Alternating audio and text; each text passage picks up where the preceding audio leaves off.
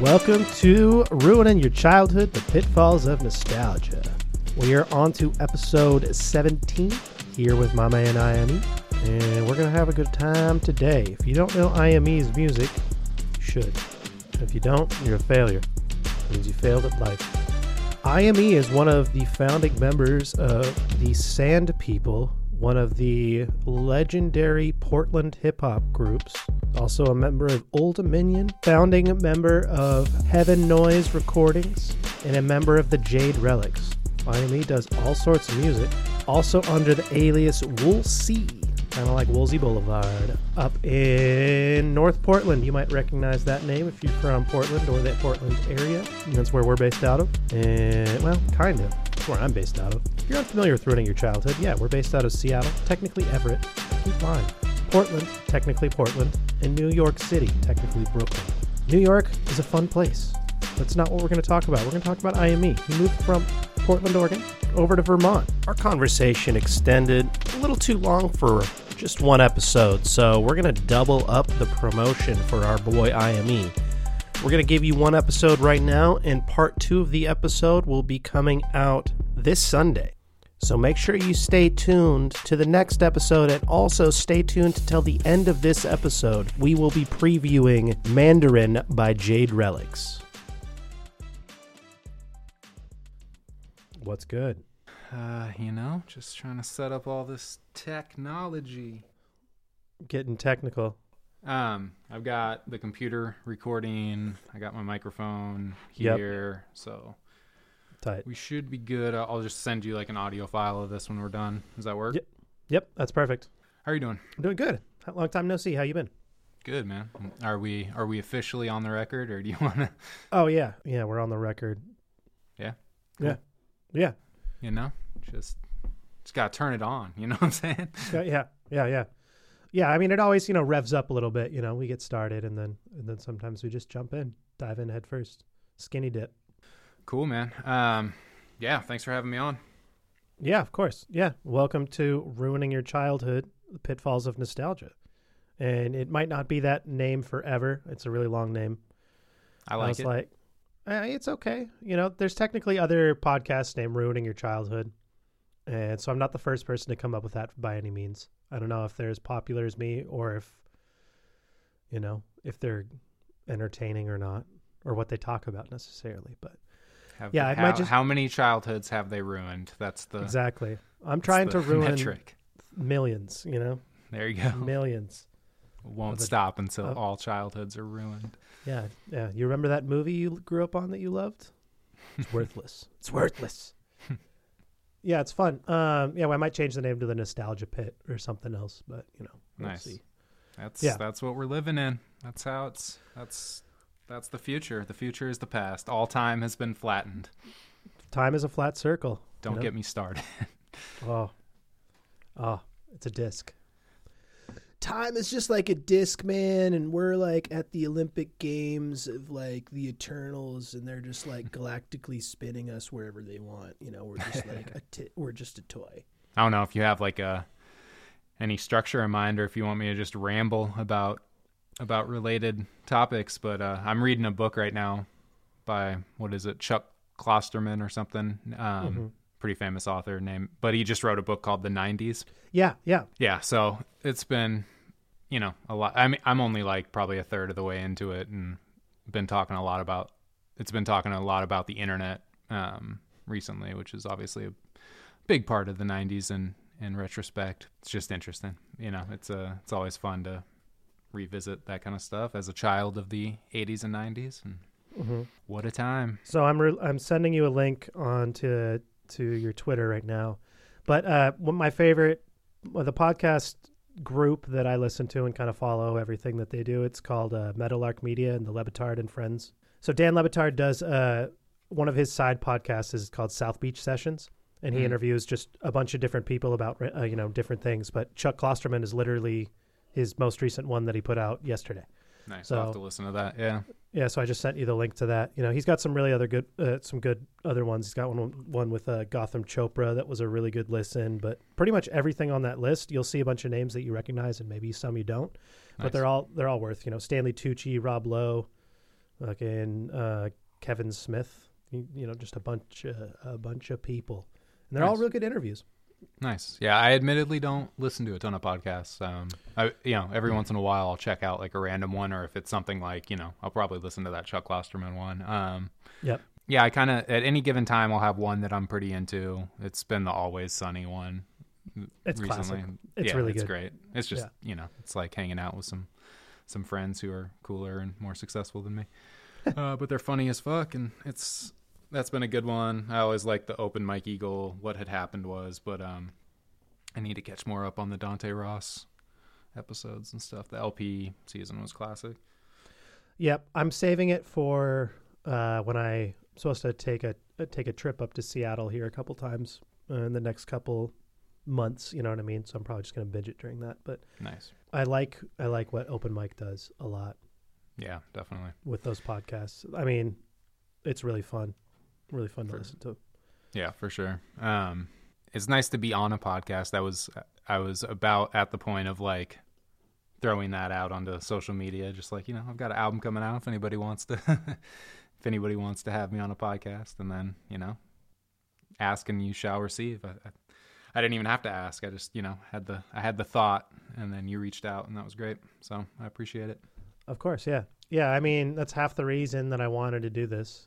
Like one of the key components of the ways you're supposed to build your podcast or whatever is by getting other podcast hosts and other guests on, so it incentivizes people to listen, Sure. Same thing with booking shows, it all makes sense. You want to bring in other social groups when you're putting together a bill. Otherwise you have just your group of friends there, you know what I mean? And you're all playing a set.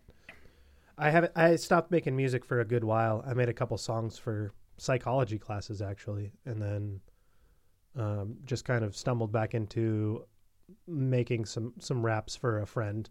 So you're going to you were taking psychology classes? Yeah, I'm trying to get my psych degree, media psychology degree. So it's an interesting subject for sure. I took like a just an intro class to it that for whatever reason my high school had. I mean, it's weird to think back then because they were like cutting all sorts of weird electives, but yeah, I was able to take like an intro to psychology class and found it pretty interesting for sure. Yeah, over the last couple of years, I've been taking a lot of classes, pretty much killed all the abnormal psych and like human sexuality classes in the up through the 200 levels, and I'm getting ready to transfer to a new university here soon. That is, if I can get grants and shit like that, because I ain't trying to, I mean, I'll take student debt at this point, student loan debt, whatever. But I'm just not trying to like pay that much. Yeah. If I don't have to. Don't blame you. Sure. Yeah. If I can get scholarships and grants, why not? You know what I mean? Mm-hmm. I've been busting my ass off, and I've gotten all A's up until this point. So hopefully that'll work for something. Nice. I don't know if grades actually mean anything these days. I feel like it's all backdoor money. Yeah, I really don't. I don't know. I don't know much about society anymore, I guess. I don't like yeah, I mean I took some college courses in like around 2009, 2010, and was thinking about trying to get at least an associate's degree in something. I just eventually, before I got to that point, just kind of stopped. I mean, I was still focusing on music and stuff, and yeah, I don't know. I mean, just it's a hustle. It's definitely like it's an investment, and you got to have a plan. Otherwise, it seems as though from the outside looking in that it fucks over as many people as it helps. You know what I mean? In terms of just spending all that money or amassing all that debt just to get a degree, and then not have, if you don't have like a solid plan for what you're going to do with it. But yeah, it's I don't know. It's crazy. Yeah. Getting a degree is dangerous because I don't know. I have a lot of friends that have degrees that they didn't do anything with. You know what I mean? Yep. They just went straight from high school and got like an English degree, and then they had that kind of like, oh shit, what do I do with my life? And then picked up something completely different, and they're successful at it, but it doesn't have anything to do with their degree. Right. Because the fact of the matter is they were smart people, and they would have been successful if they didn't go to college. You know what I mean? But ultimately having the status symbol is going to open up more doors and stuff. So That's what they say. The status symbol of the degree. That's what they say. It depends what doors you want to open up. Right. And I mean, I've heard two different stories.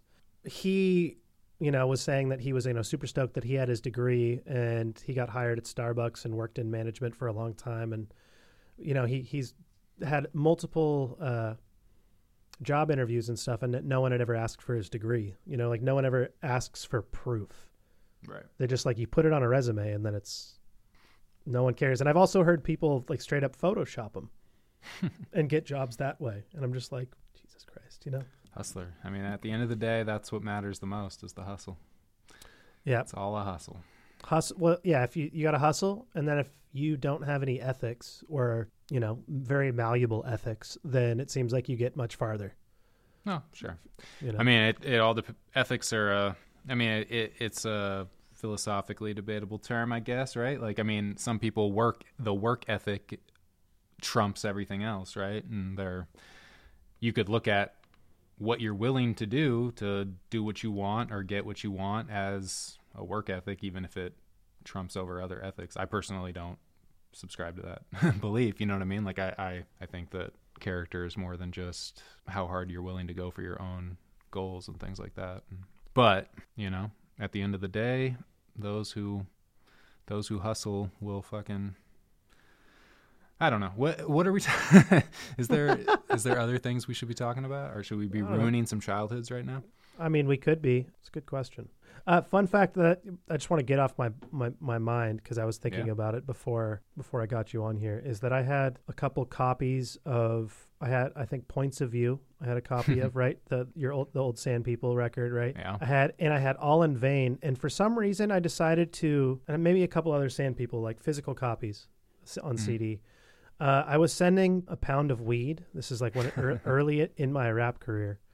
Okay. And he was going to send me, money back, or correction, he was going to send me verses back, and of course he delivered one verse, which was, he was supposed to do 10. So I needed to, bulk up the package a little bit as I was sending it across country, because I didn't just want to have a big package that was a football-sized thing of weed. So right. I threw in a couple CDs. I wanted to impress him with what CDs were going to go in there. So I threw in a couple Sand People records because I didn't know if he knew that, what those were or anything like that. I'm sure he didn't. And then he was supposed to send me the CDs back at some point in time, and then he's just nah, dog, I'm keeping those. So I don't know if he threw them away or if he wanted to keep them because he liked them, or but. Or just didn't want to have to ship something. Or just he was just lazy as hell. I mean. Guy's not the nicest, not the nicest person in the world, but what's up, kitty? Hi. Yeah, this is Bandit. He's a good boy. Let's go with he liked him. Let's. Yeah, we'll go with that. He didn't want to return. He didn't want to return him. He was like, He was like, the post office is just across the street from me, but I can't do it. I can't because I like these CDs too much. I like these CDs, and I liked this weed. Yeah, that was definitely as close to my childhood as any of my recorded music for the most part. Was that the first? Did you do stuff with Sand People before you did solo shit, or were you? Yeah. Red Shield was the very first CD album. It's on all the streaming and stuff. So that's the very first thing that I ever released in any official type of way, and Paradise that Lost. would have been 2003 probably. Well, my cat's gonna come. Yeah, bro. Is that Ninja? Is that right? Yeah. He's a good. He has no food, so this could go. I could have to take a break pretty soon. He's a good boy. It was around 2003 that album came out, and we just pressed it on CDs, sold it locally, sold it at shows, and then pretty early into the iTunes stuff, we decided to put it on there. So it's been basically, available on the internet since as long as that's been a thing. So that was the first. Can you go back and listen to it and not be upset? I've revisited it. I am young as fuck. There's things that I probably don't like from midway through my career more than that. That has the benefit of being oh, you were so young. You didn't know what you were doing. And there was like a certain, I guess, unpolished, like kind of rawness or whatever. Charm. You know. As far as like the overall album, like, you know, feel like we were a pretty creative group of it's 3 people on the album that we all went on. It's Moby, Simple, and myself, who all went on to found Sand People about a year later. You know, I think we had some good ideas. There's some cool production and stuff. But as far as, you know, I mean, it's hard to not just analyze my performances and stuff like that. And when I listen back to it, I'm like, for not knowing anything, for not, you know, I mean, that was some of my first recording, and like the first solo song that I ever wrote and recorded is on that project. You know, I did okay. And then I think as time went on, you know, and I got more comfortable with recording, then I wanted to start trying to take other risks with it and experiment more with my voice and different styles and stuff like that. And when I listened to, like I said, some of that kind of midway through, you know, I mean, even when I listened to stuff for a few years ago, I'm just like, oh, you know, like I know what I was trying to do, and I can identify what I don't like about it now and stuff like that. But going as far back as 2003, it's kind of like, man, I'm just fucking, I figured out how to record myself and shit. Like, and no, I mean, I was barely doing that part of the stuff. Simple was more the producer, recorder, engineer of all that. But like just figuring out how to be in front of a microphone, project my voice, do this kind of stuff that didn't sound, you know, it's like it could have all sounded real bad. Pretty proud of it for like a first release in that sense, I guess. Yeah, I mean, it's much better than my first release. I make fun of my first release as much as I can because I would go back and I listen to it. It's just like, woo! There's some, I will say there's some really cool features on it. But first off, I wanted to do the mixtape thing, right? So I wanted to take a bunch of, you know, famous beats. I decided to tweak that strategy a little bit and take like a bunch of good hip hop beats that had good hip hop songs over them. And so it's like, why would you want to remix this? You know what I mean? Because it's like you're going up against a legend. And the whole point of the mixtape game was like someone saying that they could rap better than Lil Wayne or rap better than G Unit, you know what I mean? And then going in on the beat and then making their case and stuff like that. And as I was making my case over these beats that classics were already put over, it was just like, yeah, you know, yeah, it's there's some good featured verses on there though. I had like 20 something featured verses, and they were, I got a lot of people to get drunk and record. Nice. So some of them were really cool. It's definitely, you know, you were not alone in the mixtape era. You know what I mean? Like that became a foot in the door, accessible way for people to get a project out and stuff like that. But I do think, like you said, I mean, in hindsight, like you recognize, like, oh, like, okay, you know, the idea of like doing songs over like industry beats and not getting close to like the level of quality that the original thing was, it's like, you know, kind of defeats the purpose. But yeah, you live and you learn. Yeah, like me taking a Slum Village track.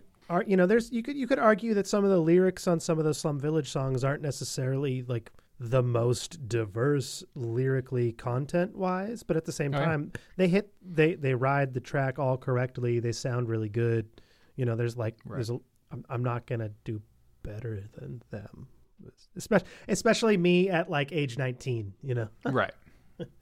Unless you were fucking like Elzai or something, you know what I mean? Like exactly, yeah. That's the thing is like he could rap over that and it's like you throw that, or like Royce or somebody like that, and obviously I'm just sticking with like Detroit, but like because they're gonna have the best of both worlds. They're gonna like be tapped into the kind of root of where that sound came from, and then be like, you know, whereas T3 and Baten and stuff were a little more like just kind of having fun and on some more kind of native tongue type vibe. Those dudes would be serious, you know, spitters and like come in and be more surgical with it, but still have that like respect for where it came from and stuff. But like at the same time, I still wouldn't like Elzai could do a fucking incredible verse. I'm sure he has like over some like classic Slum Village shit or whatever, and I'm still gonna want to hear the original more. It's just got that magic, you know what I mean? Like Elzai's one of the, I mean, with Elmatic, he did such a fucking good job. I almost like it more than Illmatic. You know what I mean? Like,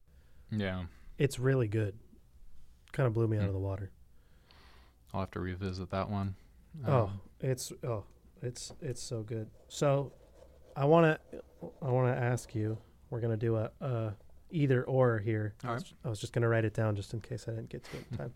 So I was reading a lot on the internet for whatever reason. Decided to go back and revisit the Nas Jay-Z beef with Takedown and Ether, right? Yeah. And like you hear Ether referenced on other people's songs, like to say you're going to go ether on someone, you know, it's like you're going to is like to say you're going to it became a verb, right? Yeah, right. Is like to you're going to Yeah, exactly. Your career's going to be over is like what it is, but it's like wait, you know, Jay-Z's career went straight up after that and Nas's career, you know, floated, and it's still about the same, right? But I was thinking about that, and so I was like, okay, I'm going to go back and listen to the songs, right? Mm-hmm. And Takedown is good. It's pretty fucking good. And then everyone's like, okay, Ether, he comes back harder. The biggest thing I noticed in Ether is just Nas just straight up gay bashing fucking Rockefeller a bunch. And I was just like, is Nas just like a big homophobe? Is this like I found 2000 probably. Well, yeah, and then I mentioned it to my buddy Scott. He was saying like, oh, if you go back and listen to Nas's music, that's like all over the place. Like apparently Nas has a lot of sprinklings of anti throughout the things. But you know, I was just like, regardless of that, I was just like, man, I don't think Ether's better. Like why is Ether better? Without revisiting them, I mean, I never had that initial impression. I was definitely, I mean, I loved the Blueprint album, and I mean, just the whole, it was just so cohesive and like, can anyone name the Nas album that Ether was on? You know what I mean? Everyone knows the Blueprint. Was it even on? Yeah. Was it even on an album? I don't know. that's yeah.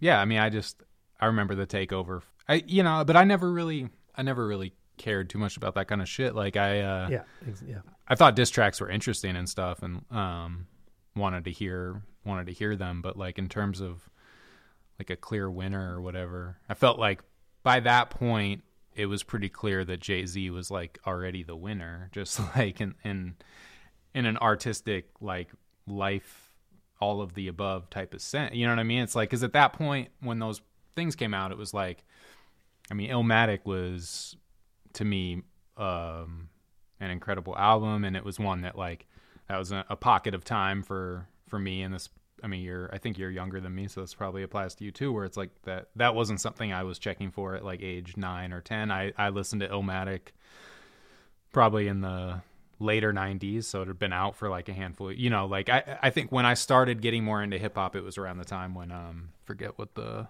album was, but like that Nas is Like and Hate Me Now. Mm-hmm. It was written, is it? I think that's after it was written. That was like the album that was more in terms of like the timeline when I started kind of tuning in, and I went, you know, everybody was talking about how good Illmatic was, so I went back and listened to that, and it's like, oh yeah, like Nas was mind blowing out the gate. You know what I mean? Like coming out like swinging like that, and and at the same time, like I didn't have that moment with like Jay-Z's first album. Like I thought it was dope and stuff, but like it just wasn't the same as Illmatic to me. But like I continued to see like Jay-Z kind of going up, whereas it felt like Nas came out the gate strong and then just immediately kind of fell off. Like, yeah. And not to say that he not fall off and like he wasn't capable of doing dope songs, but like, whereas Illmatic was like a just cohesive, incredible sounding album front to back, it was like the other albums that Nas was dropping just were more or less like a few really good songs, some ones that were kind of okay, some ones that didn't really interest me that much. And it was like, and just, you know, if you look at where like Jay-Z's career was like around the time of the Blueprint, it was just like, yeah, Jay-Z's kind of the clear winner here, like regardless of who's dissing who or like how dope your bars are, you know what I mean? Yeah, the album you were talking about was IAME, so his third album. Yeah. The one with the pharaoh face. Yep. And then he was trying to put out a double album, I guess, and they nixed that, and so that's why he put out Nostradamus in the same year. It's like I got so many mid songs to put out. It's funny. It's like there are those some rappers that they grow constantly, and they're like building, they're adding, right. And then there's some that like find that spark, that like moment in time, and then like the flash in the pan rappers, so to speak. Yeah. I don't know. I feel like Eminem is kind of like that, right? Where he's kind of chasing what he once was, kind of like what Nas is with Illmatic. Whereas Jay-Z, I think like you could argue that, Watch the Throne was his best when it came out. You could argue that Magna Carta was the best when it came out. You could argue that 444 was his best when it came out. Like he's putting out. I definitely wouldn't argue any of those things, but yeah, I feel you. They could be argued. You know what I mean? I think for sure. Magna Carta, I think it's in his top 3 albums. I really like it as a project, but I like 444. I do. I would definitely like, just personal taste wise, like I would hard disagree with the Magna Carta, but it's not. That's just my personal. Jay-Z had moved into a more kind of milquetoast, like I'm a billionaire rapper by then, and it just doesn't appeal to me as much. But I appreciate what he was doing. Still, there's fucking jams on that album for sure. And like you said with the flash in the pan thing, I think that is a fair, a valid criticism, or not even criticism, but just like analysis of like Nas and Eminem. But at the same time, it's hard for me to fully get on board with it, because it's like I know Eminem is like trying to grow in a direction. I know that Nas is trying, like they've got things that they've put out in the past 10 years that, certain little moments of greatness, but the flash in the pan is definitely that, like there's something that with like a project like Illmatic, with a project like Eminem's, for me, I guess I would say his first couple albums, where it was just like it was bigger than just them, and it was something that they can't reproduce. They, whether or not they're trying to or not, and that's a tough thing too, is like a listener to, we can like try to put ourselves in an artist's headspace, or we can like criticize them from the outside looking in and being like, oh, Eminem's just chasing what he once did. Unless you find the sound bites of himself, which I believe there probably are, where he's talking about it. It's like, you can't just make that. I don't know. I guess I'm just saying, like, we don't know that for sure. Like Eminem could be like, I don't ever want to make the Slim Shady LP again or whatever. But it's like, I feel like he's kind of alluded to it in interviews that he is chasing that to some degree. You know what I mean? So like, he made the Marshall Mathers LP too. Right. I mean, exactly. Like that is and Nas made Stillmatic, so it's definitely like that's as much chasing it as you can get. And I mean, exactly. So what I'm saying is stupid. But at the same, but you're saying it makes sense at the same. But well, if they didn't do those things that were so blatant, I guess, then it would be more open for like, are you, or are you just not capable of doing it, or wanting to move in a different direction or something. But I think, yeah, when you're going to make projects that are clearly alluding to your past work and stuff like that, unless you just made an album that was like trying to be subversive and be like, fuck Illmatic, like if your album was just fuck Illmatic instead of Stillmatic, or like, I mean, fuck my debut album, like, what if it was just the cover, it's just like someone stomping on Illmatic, right. Or like it be like someone burning a copy of it. But this wasn't that. It was more like they've made as clear a case in terms of like their public offerings and public interviews and things like that, that like that those type of things resonate, and that idea of like chasing what was initially so special and shit, which is, in my opinion, and I think a lot of other people like have pointed this out too, is just like that seems like such a counterintuitive way to like make art in general. It's just like, like you made that thing, you got fucking successful, like people are talking about it, like why the fuck do you want to make it again, or like why would you even?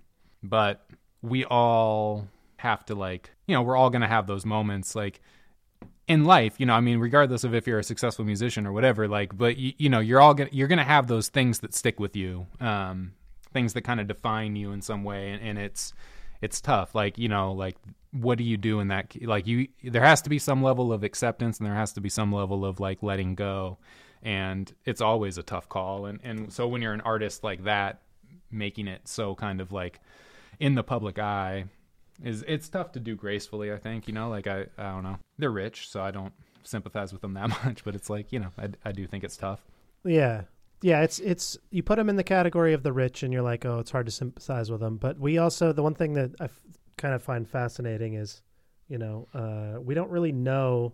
I mean, maybe we do know, but just exactly what fame does to the brain. You know what I mean? But like, it's just crazy. I think about that a lot. Yeah. I mean, obviously not everyone goes crazy from it or things like that. I mean, Snoop Dogg seems pretty much like the same guy, Sure.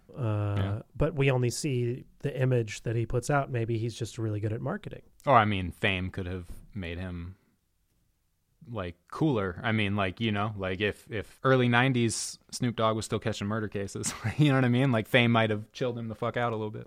Well, yeah, I mean, don't get me wrong, Doggy Style is cool and all, but I'd much rather listen to 7 Days of Funk Snoop Dogg, you know what I mean? Or like Beautiful Snoop Dogg, or like fucking Sensual Vibrations. Sensual Seduction. That song I like way more. I like the edited version way more than the real one.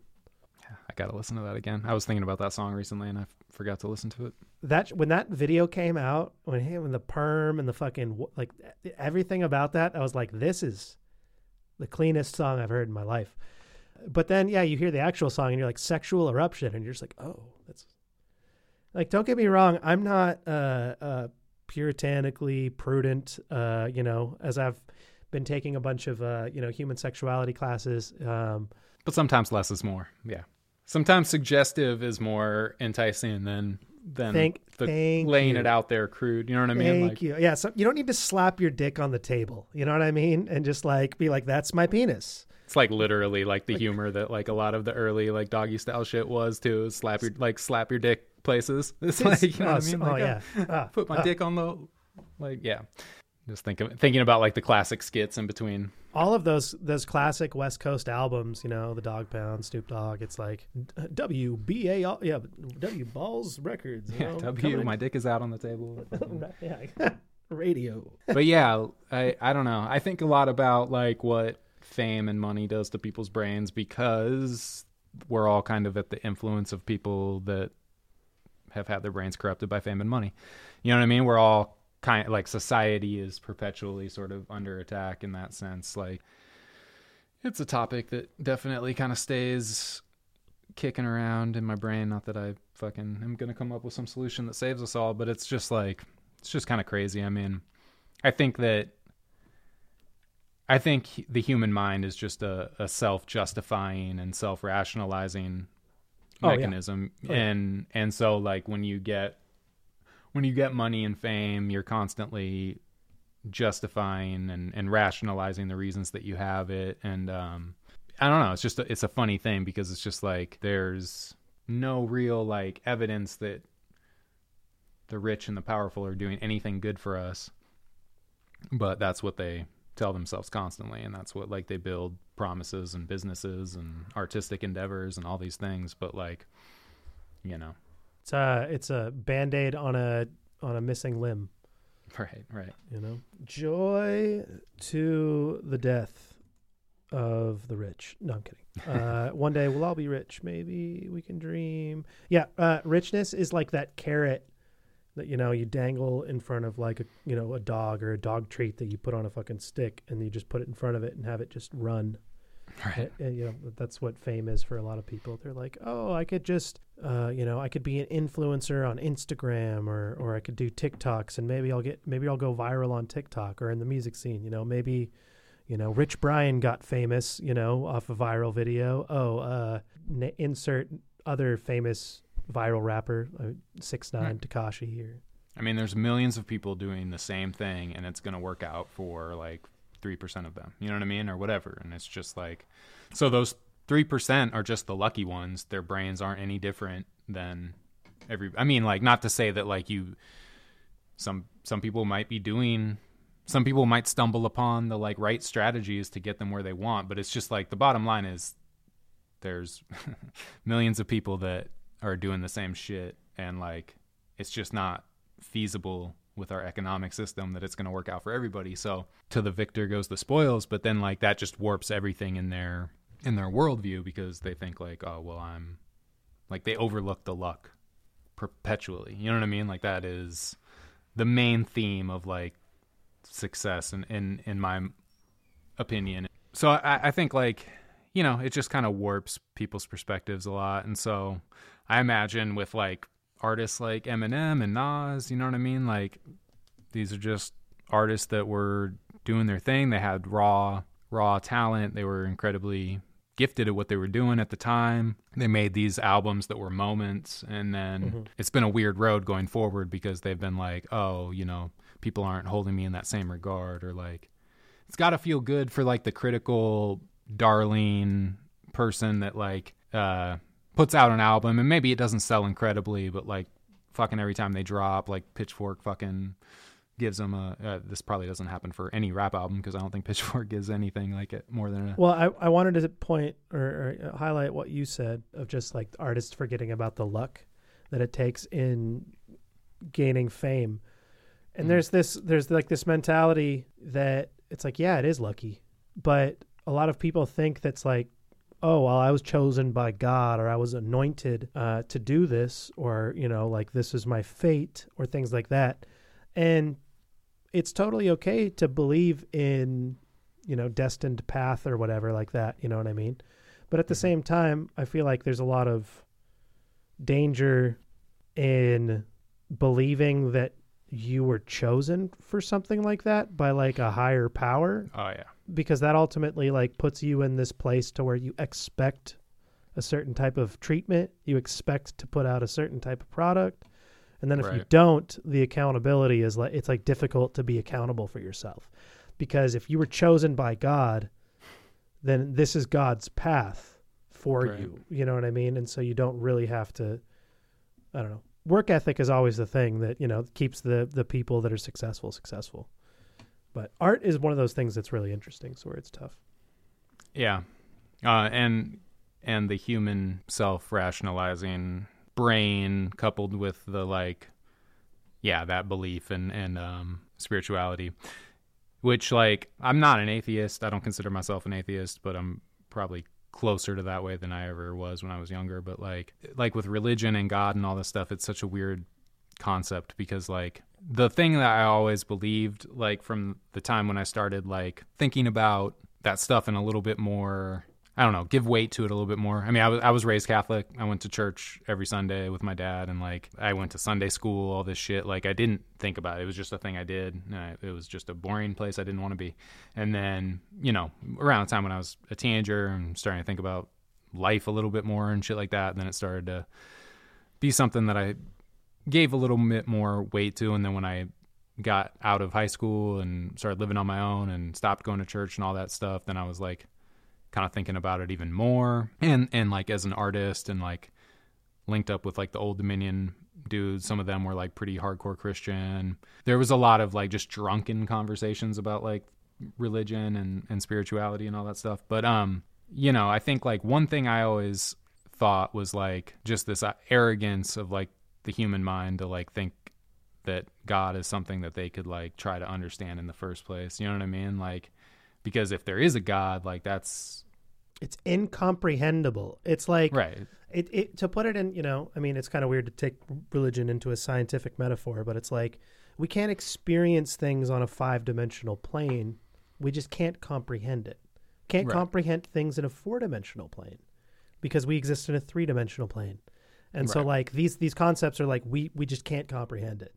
So if God was like that, then go ahead. Yeah. Yeah. And I mean, it's like, you know, knowing what we know in the, you know, 20th, 21st century is like about space and all that. It's just like, okay, so God has to be bigger than all of this if there's a God. Like, and it's just like everything to me, it's always like, well, I can kind of, there's everything I don't know about the universe that to me is suitable for like a stand-in for God as there could be, right? Like I've always said that. I've talked about that in my music. You know what I mean? Like I consider my belief in the universe to be relatively on par with my belief in God, because I can barely comprehend what either of them are. You know what I mean? And so this idea that like humans can use it for their own purposes, harness it for their own rationalizations, for their own like ego, you know what I mean? For their own ego at the end of the day. Like that clearly has historical precedence because religion has been used as like a political and authoritarian, like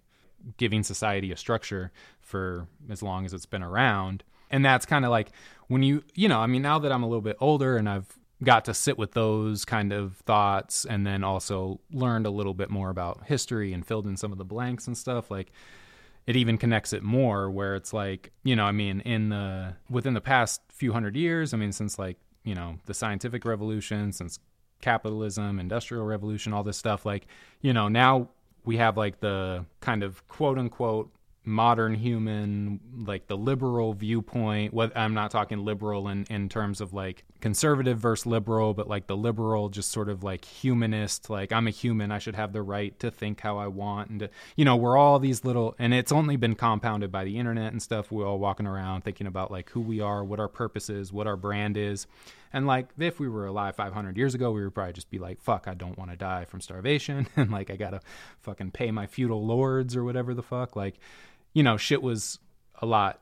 We probably didn't have as much, the average person didn't have probably as much luxury to sit around and think about what they were and what their purpose was and all this shit. This is like a luxury of the modern landscape. And so like, you know, it's just so funny that we've all kind of like inverted that whatever role religion was playing in the power structures of like early days, early society, we've like inverted that to like a individualist level. And now it's just like, oh, God is what makes it okay for me to fly on my private jet because that's God wants this. This is God's plan. You know what I mean? Like, and it's just like, okay, no, like that was what the king was telling himself 500 years ago and beheading everybody. And, you know, I mean, that's what every crazy person, I feel like throughout time, committing any atrocity has ever said is, you know, they have this justification in their brain. And I'm not saying that like any person who believes in religion is able to commit atrocities, but I'm just saying that it is a dangerous, like I understand how someone believing that they are chosen could spiral, could snowball. You know what I mean? Once you see the real power of what feeling empowered and like feeling like you're the chosen one and stuff looks like, you can kind of see the path that people could go down. And it's oh, this has been happening throughout history. Like people keep doing this. And so you just, it's got a lot of danger to it. That being said, yes, it is rooted in a lot of positivity, but it's very interesting. Like one of the earlier episodes of the podcast, or maybe it hasn't come out yet. Maybe this is a future callback, but we were talking about a Bible quote, and it was about in marriage, you know, like the man or the woman must respect the man and like, you know, all that stuff. But it's like the second part of that quote is the man also must respect the woman. His body is not his own. It is also part of his wife's. It's like the full quote is like rounded, right? Right. And it's saying like each partner needs to, you know, be dedicated and willing to, or to just like give themselves to their partner essentially, right? I'm paraphrasing. But the point is that it's always quoted and the first half of it is quoted. And it's like, wait, you know, like the woman's supposed to please the man, so I don't know what you're talking about. And it's like, wait, let's look at the actual like quote. You look at the full quote and you're like, whoa. And it's interesting because it made me think that it's like religion is just a form of like the aggregation of news clips, right? It's like, you know how like someone gets, you know, quoted. It's one of the earliest medias. Exactly. So you get quoted, you get taken out of context, you get thrown into the mix, and then all of a sudden people are believing something that like that wasn't the message at the start. And it's just like, there's so much of that in the Bible when you actually listen to it or like look at it. I'm sure I don't know if you've experienced the same criticism, but I've been told by a couple different people throughout my life that I am hard to pay attention to because I'm long-winded, right? Because I can have a long diatribe of information that is all tied together because it is one thought that is kind of hard to just smash together. Also, I'm probably a little stoned and rambling a little bit, you know what I mean? Yeah. But point is, the Bible is kind of like that in the sense that the Bible is long-winded, and people just lose their fucking, they're just like, you're rambling too much. I'm gonna take. I caught that first little bit, and I hate women. Okay, just right. And I mean, I think ultimately, anything that is supposed to give like some sort of structure to society is going to be attacked and going to be spliced up, edited, reinterpreted, all of this because, society is just a mass cooperation of humans that probably on a like biological level aren't really designed to cooperate so intensely, or in such large numbers or whatever. But like, so society is sort of this unnatural thing in that sense, but like it works as well as it does, which isn't amazing, but it's all we have. And like, anything, whether it's a constitution, whether it's laws, whether it, like whatever it is, it's just like, it's always going to be malleable because it's all open to like individuals' wants and desires and things like that. And so things become outdated and shifted over time and all that stuff. But yeah, totally. I mean, the Bible is just an early blueprint, and different Bibles or whatever were just early blueprints for early civilizations that some have had pretty incredible staying power. But, that's just because humans are sticklers for tradition and all sorts of things, Tradition is dangerous, man. Tradition just justifies so much fucking shitty behavior throughout time. It's like, oh, well, my grandparents hated black people, so I should hate black people too, even though I grew up with, black people in my school and I didn't hate them. But, my family says that, I should hate black people. So tradition, I mean, that's an extremely ridiculous an example. But like, I think one thing that me and Rob talked about on the show, it was like, is nostalgia just like, are racists just nostalgic for the past? You know what I mean? Like this idea of tradition and nostalgia, they can be really dangerous when put into certain areas, and the people that talk about the good old days and shit like that, But tradition, obviously, you don't want to expunge all of tradition, but at the same time, it's like you need to be able to look at tradition from outside of the perspective and be willing to address it. Yeah, I think that it becomes just a stand-in for critical thinking. You know what I mean? Like it well, and then in those like senses where people are kind of warping things or whatever, or I mean, whatever. Yeah. Like if you miss the fucking traditions of like the antebellum fucking South, then like you're clearly just a racist piece of shit or whatever. But like, it's like for the average person, I think it's just like, oh, well, if we can just keep doing things the way they are or whatever, then I don't have to fucking critically think about too much shit. And then that plus the fact that like, history kind of gets revised constantly. So like your ideas of what the past were aren't fully accurate to begin with, But yeah, no, I agree for sure. Tradition and nostalgia and all that shit can be definitely dangerous.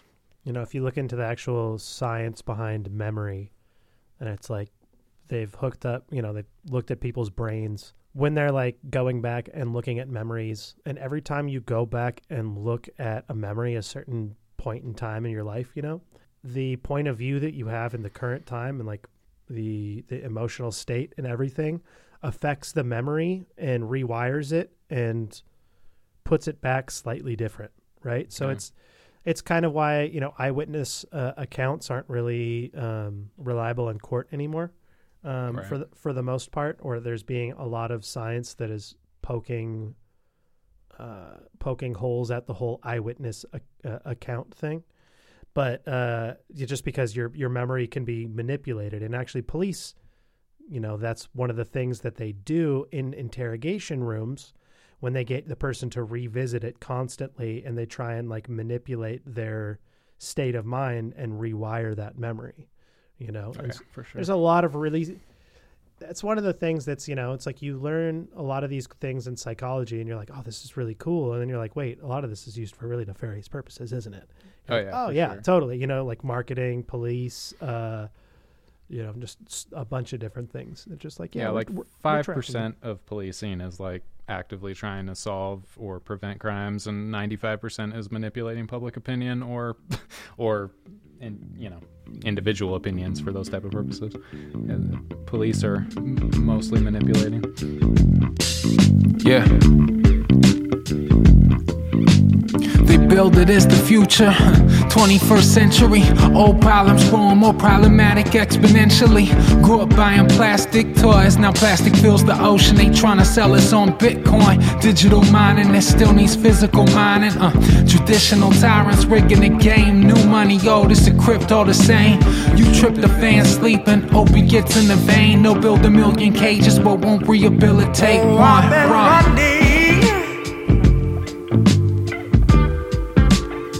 But not fast enough.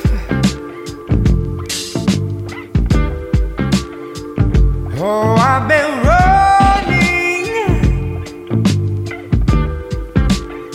not fast enough.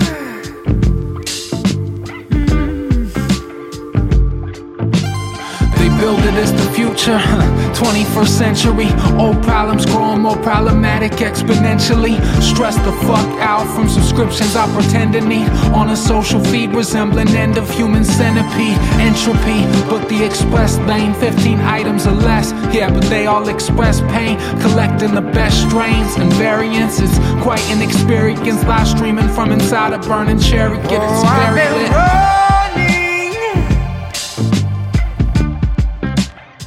But not fast enough.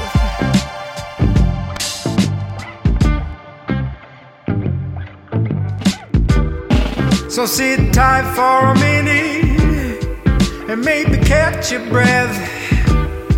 So light on my feet, I'm gonna float away to heaven on safety nets. It's a real good thing, baby, 'cause you can't pause time.